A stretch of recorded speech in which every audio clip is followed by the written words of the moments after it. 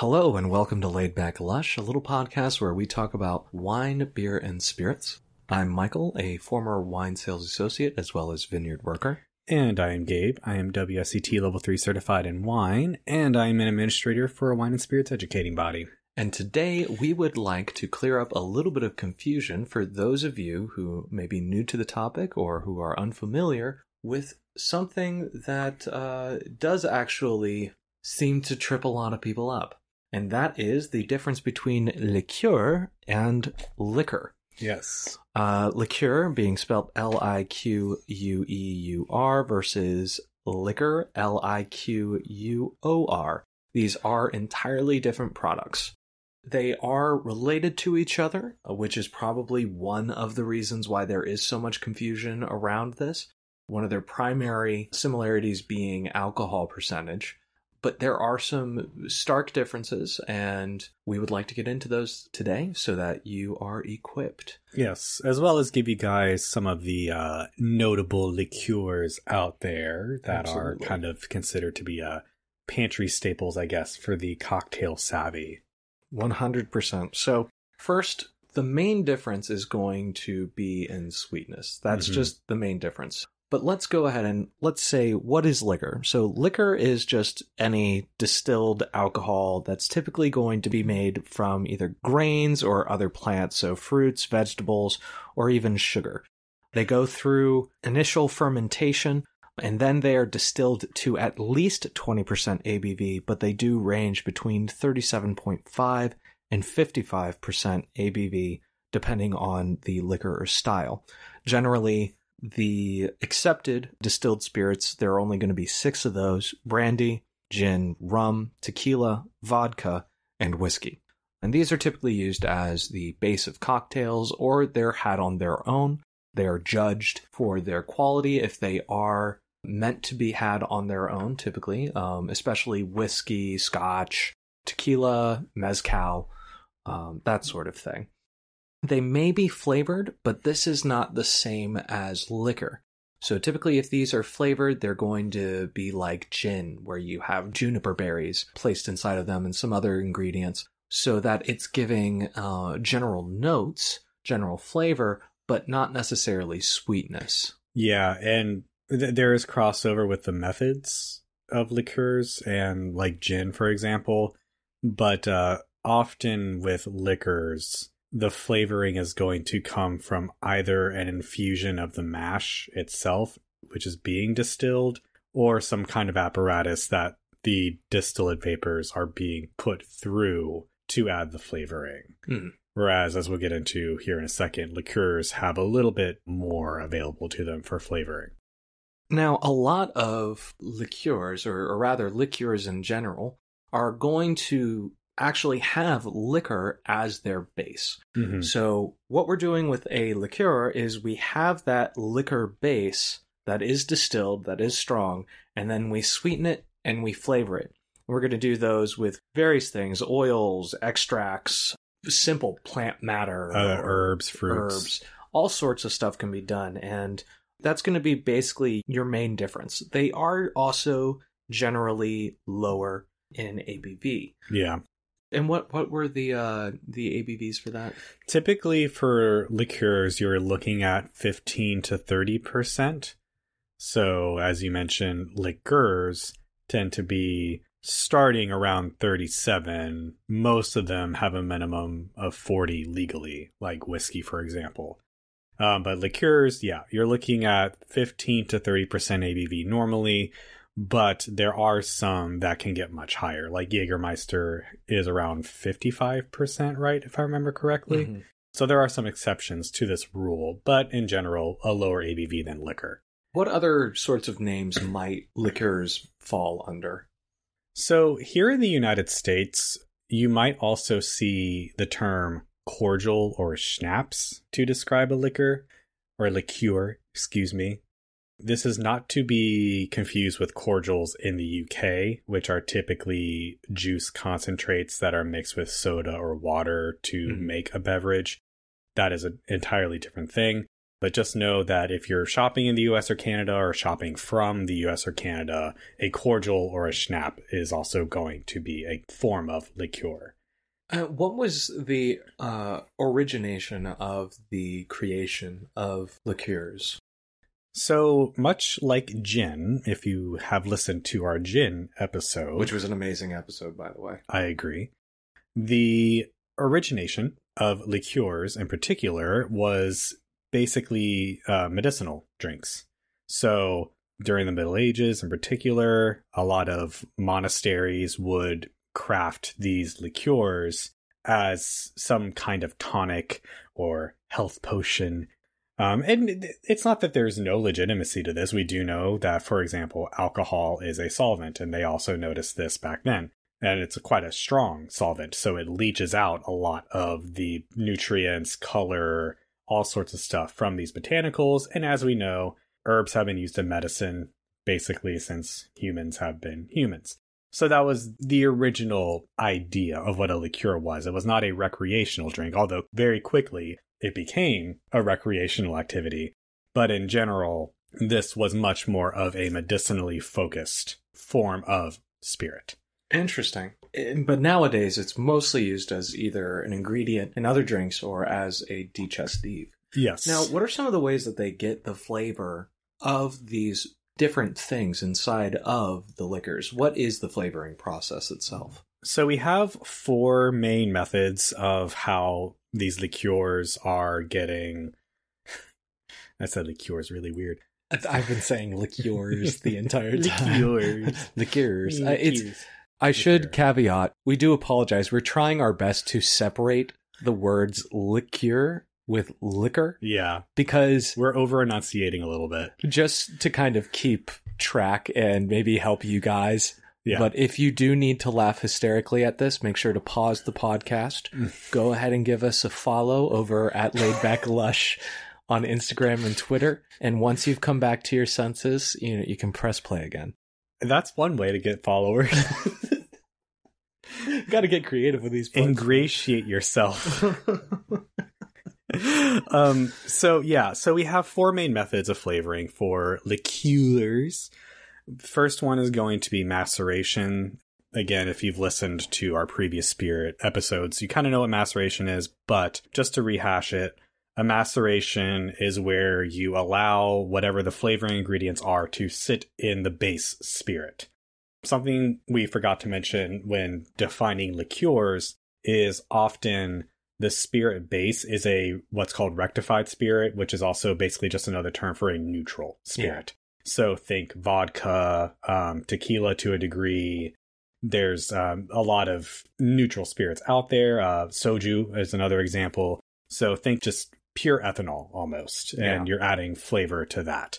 Maceration is where you allow whatever your flavoring ingredients are to sit and kind of stew in this for a while. Then we have infusion, which is very similar to maceration. It's actually pretty much the same thing. However, an infusion uses heat as a catalyst to expedite the extraction of flavor compounds. Oh, like tea. Yes, exactly. Which tea is an infusion, right? You infuse the tea leaves into the water.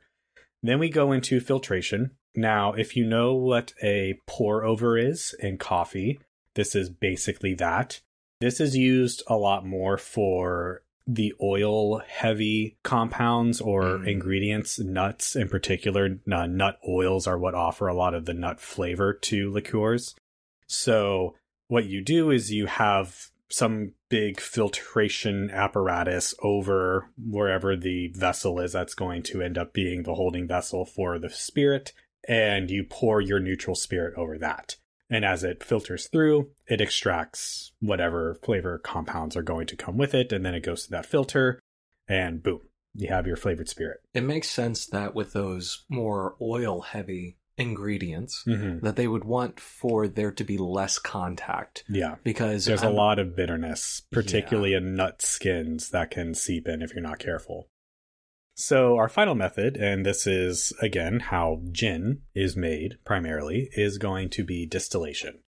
Distillation is where you distill the mash or whatever has been macerating into the spirit. So this is going to give a lot more of a consistent end product, for one thing.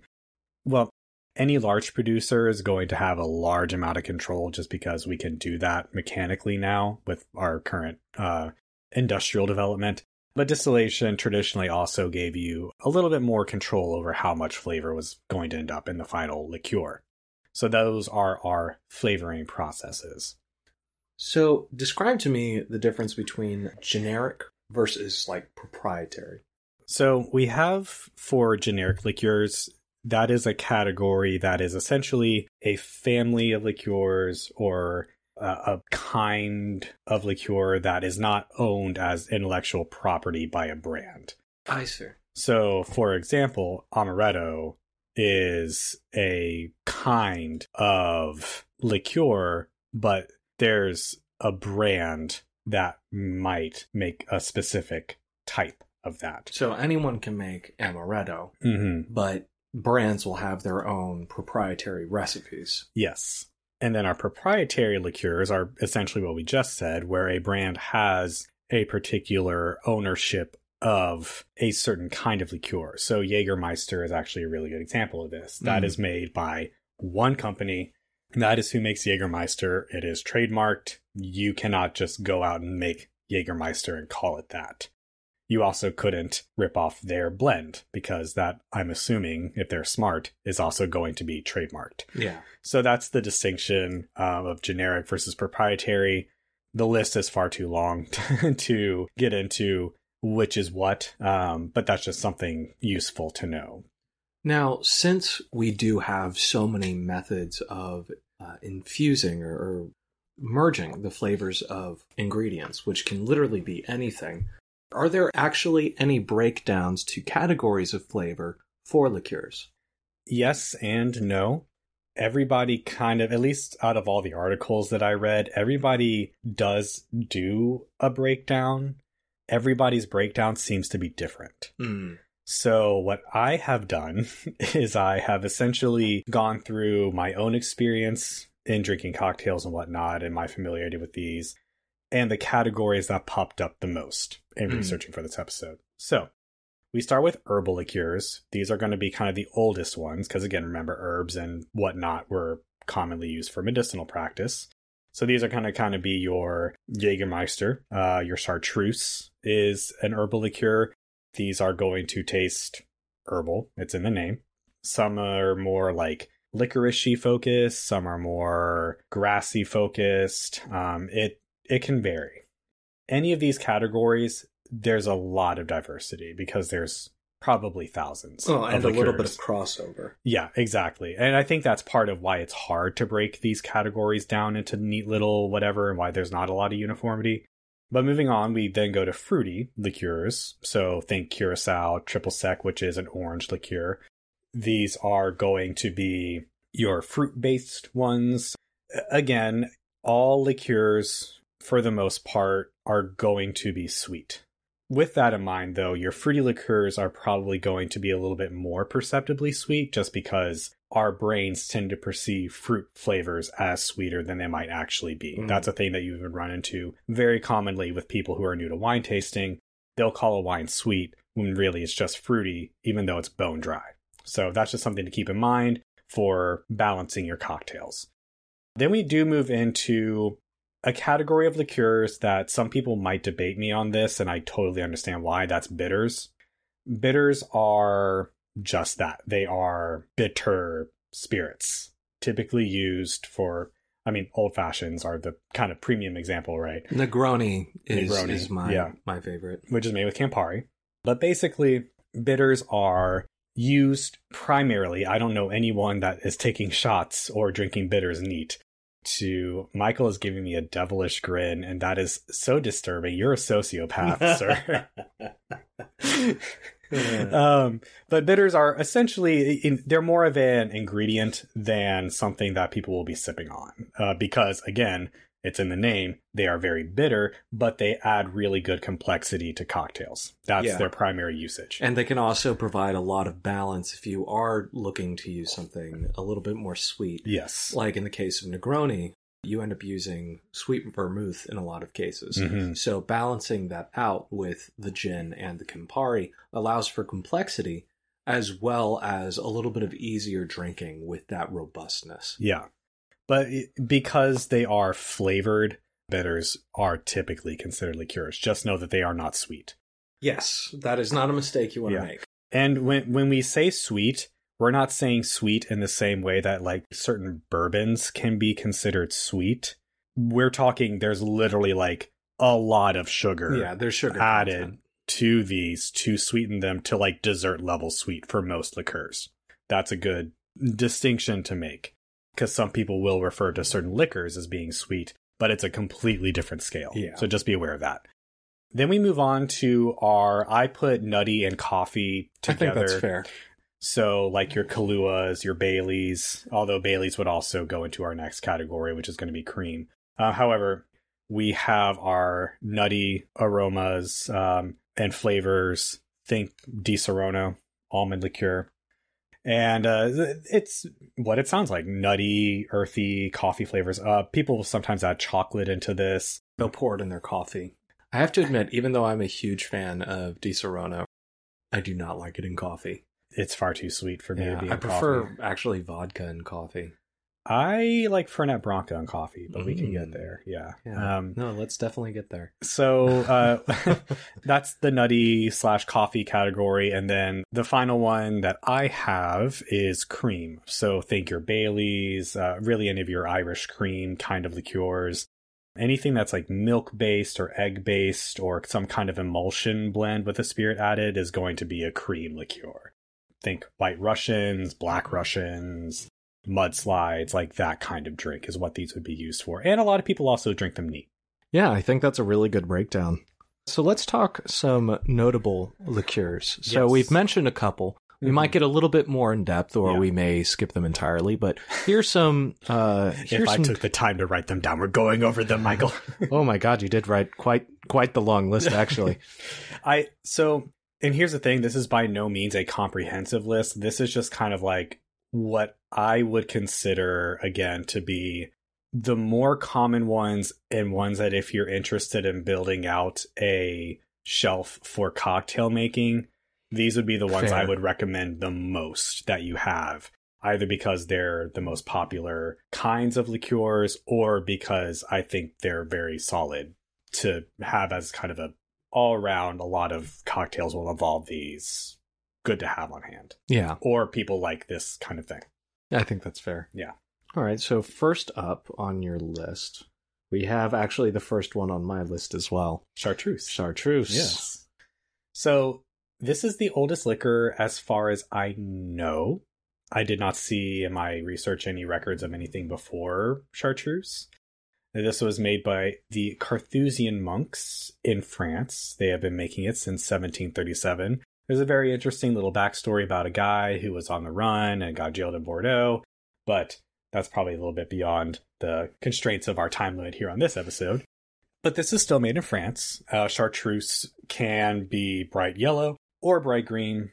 When you think of chartreuse, it's the color of chartreuse. And how many different ingredients does it have? It has 130 herbs, plants, and flowers added into it. So they really were going for every possible benefit they could with this one. They're just like, throw it in there. It's natural.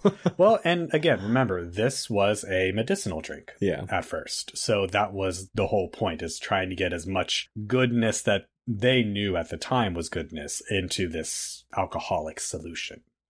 Next up, we have amaretto, which, as Gabe mentioned, is considered almond liquor, or liqueur, but it actually doesn't always have to have almonds in it. In point of fact, it's more often made with apricot pits.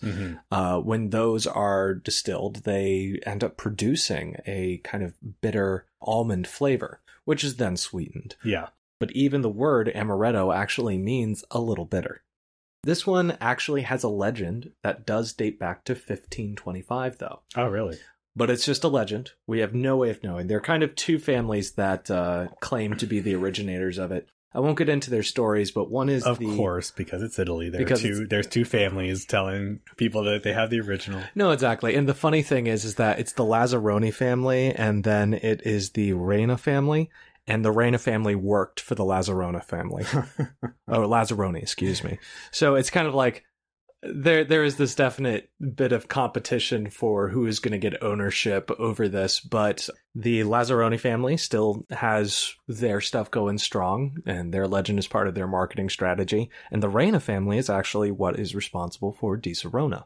So that happens to be one of my favorites, which is the only reason I take a little bit of extra time on it. So then we have Bailey's. If you're familiar at all with alcohol, you've probably had Bailey's at one point or another. It's very popular. And if you're very familiar with it, you've had it out of a shoe. Oh, no. Yeah, no. Oh, no. Let the reader understand. Let the reader understand. Our next post is just going to have nothing but I'm old Greg in the comments. Oh, dear God, no. So don't look it up if you haven't seen it. It'll make you feel robbed of life. Or it will give you life. If it does enrich your life, you are the sociopath. Maybe you are old Greg. Maybe you are old Greg. But so we have Bailey's. Yes, and Bailey's is going to be whiskey with cream and chocolate. And it's also kind of referred to as Irish cream. Yeah. A lot of people will put this into Irish coffees. My personal preference is for that not to happen. I'm more of a white Russian for Bailey's kind of guy myself. Yeah. If that's going to be what you're doing for Irish coffees, I prefer a little bit of whiskey, a little bit of brown sugar, and then some homemade whipped cream. Yeah, I agree. That is the correct way to do it. But if you like Bailey's with it, sure, fine, I guess. We're not elitists here, but we will tell you the correct way to have your coffee. This is the correct way to have your coffee. So then we have Campari, which is an Italian herb and fruit bitter. So this is not going to be sweet. This is usually used in Negronis, as Michael said earlier. It does have some other applications, but that's kind of the most famous. Yeah. Then we move on to one I mentioned several times now, Jägermeister. So this is German herb and spice liqueur. It's going to have 56 kinds of herbs and spices in it. So not quite on the level of chartreuse, but still very herbal, very licoricey. A lot of people will have their first bad experience with alcohol with Jaeger because it is very strong and it does sneak up on you. Yes. Luckily, I have never been one of those people, so I still get to enjoy its black licorice-like flavor. Although I've never actually mixed it in with anything. Are there any cocktails that you know of that actually use Jaeger? I'm sure there are, but most people who drink Jägermeister are probably taking shots of Jägermeister. And I sip it. That's the thing. You're a sociopath. Jaeger, I like Jaeger. I am one of those people, however, that does have a bad drinking experience with Jaeger. We will not talk about it on the podcast. Oh, but we'll talk about it. Oh, but no, we won't. Yes, we will. But yeah, so I do like it for what it is. If I'm going to go for a licoricey drink, though, I'm going to drink absinthe. And absinthe is a bit more on the delicate side, and you can pick it apart. It's a bit more fresh herbal, I would say. Jaeger's very heavy as well. Heavy, like you said, it packs a punch. Syrupy. Yeah. So then we move on to Kahlua. Again, very famous liqueur. So this is just going to be a coffee liqueur. I love Kahlua. It's great in so many different drinks. Just great all-around liqueur to have on hand. Then we have Saint Germain. This one, it doesn't show up quite as often, but I personally find it to be very nice, and I do think it adds a lot of floral lift to a drink without having it be that overly heady, white floral kind of thing that certain liqueurs tend to give off. I'm also not the biggest fan of floral aromas in general, particularly for perfumes. No offense to anyone that wears floral perfumes, but they tend to give me a headache. Same. But Saint Germain is elderflower liqueur. And it normally comes in a very fancy little bottle. And this stuff is delicious, even just on its own. Add this in with normally some other white liquors and maybe like a sweet and sour mix or even margarita mix sometimes. And normally come up with something pretty good. Then we have one of my favorite liqueurs, Fernet Branca. Now, this is a subtype of Amaro. amaretto, amaro. They're both Italian. This is kind of a category of bitter Italian digestives. So this is a bitter liqueur. It's earthy. It's pungent. It's kind of like you stuck your face in a wood pile and the wood pile's punching you at the same time. That sounds amazing. But I love it personally.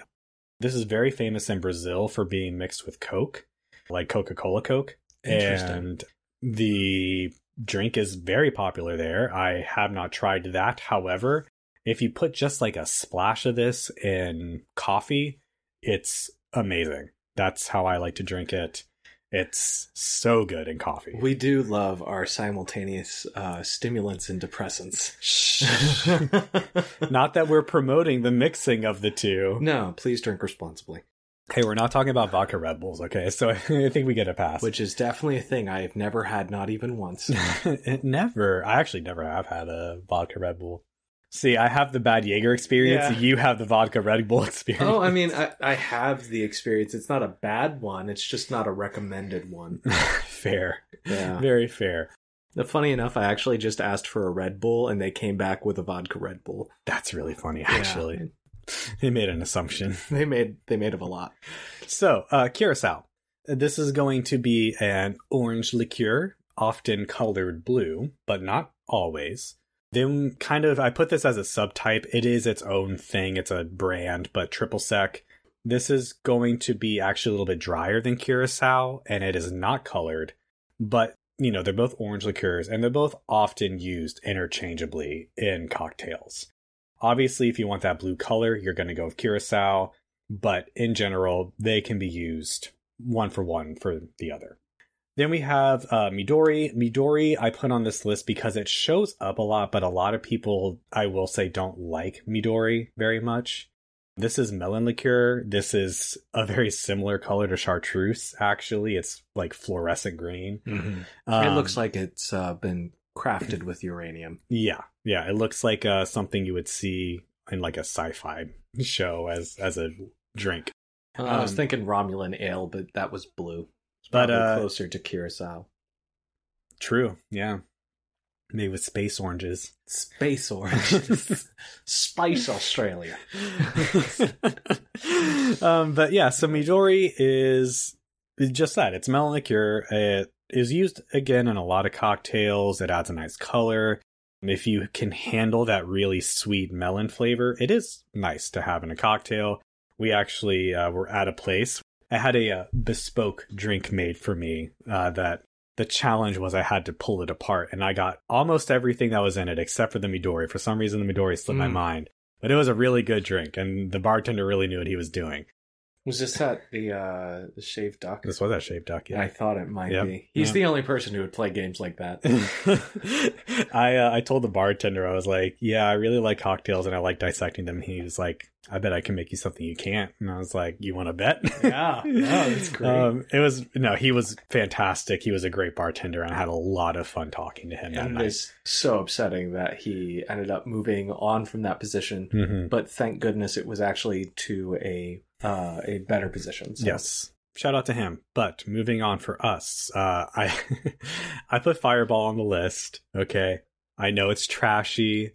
Don't look at me like I'm going to judge you. I love Fireball. I know people might judge me for this. No, this is what's going to make the podcast fail. Like, people are going to be enjoying it, and then they're going to be like, they both like Fireball. Cancel. Yeah.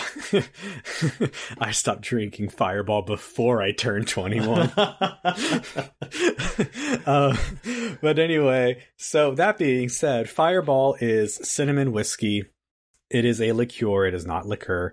It is good, homegrown, old-fashioned fun. In my opinion, it's great in a lot of stuff. It's good by itself. It's not the best thing in the world. It's not going for the best thing in the world. I love Fireball. I say if you want to have like a drink, like liquor, spirits collection, don't get the one in the plastic bottle because, plastic leaches. But, find the ones in the glass bottle and, just keep it on hand. Yeah. If you have never tried it and you like the gum Big Red, this is your drink. Yeah. And again, it's very versatile. It can be used in a lot of different drinks to just kind of give that cinnamon warmth to it. There are higher quality cinnamon whiskeys out there, I will say that, but Fireball is kind of the ubiquitous one. And to finish out for my list, I did put absinthe because... You saved the best for last for yourself? Of course. But of course. I have to end on a high note. But absinthe is also kind of debated as to whether it is a liqueur because it doesn't really qualify as a bitter, but it's also not sweet. People kind of will more often just put it under spirits as a header rather than liqueurs. Technically speaking, I guess, yeah, it is a liqueur because it is, flavored with things. It's not from just the distillation process. It is a flavoring process that happens for absinthe, but it's the lack of sweetness again. Absinthe has a little bit of sweetness, but it is primarily a highly, highly aromatic herbal liquor, or spirit, I should say. 2 little side notes about absinthe because I am very passionate about this. Absinthe does not make you hallucinate. That is a myth. The thought is that it came from really low quality bad liqueurs that were being made in Europe when the demonization started. It also came from winemakers in France that were intimidated by their branding production being infringed upon when absinthe started to become very popular. So that also helped. But there was also a lot of absinthe being made with less than great ingredients that were probably actually making people sick and potentially hallucinate. So that's where that comes from. Also, this is not a universal rule. However, absinthe's natural color is not that fluorescent green that you're probably thinking of. Normally, it's more of almost like a white wine, like a more densely colored white wine. It can be tinged green, but typically it's almost like a straw color, more or less. It's a spectrum, as with a lot of these. But that fluorescent green absinthe that you tend to see actually normally means that it's cheaper and lower quality absinthe. That's my spiel. I will shut up now. The only 2 other ones that I have is Chambord. Chambord is a dessert type liqueur that is really great on ice cream. And then there's also Benedictine. Benedictine is actually the earliest example I have on my list. Okay. It was made in the 16th century, so that would have been the early 1500s. And it can almost kind of be seen as a precursor to chartreuse. Okay. It was made by French monks, only they only employed 27 herbs.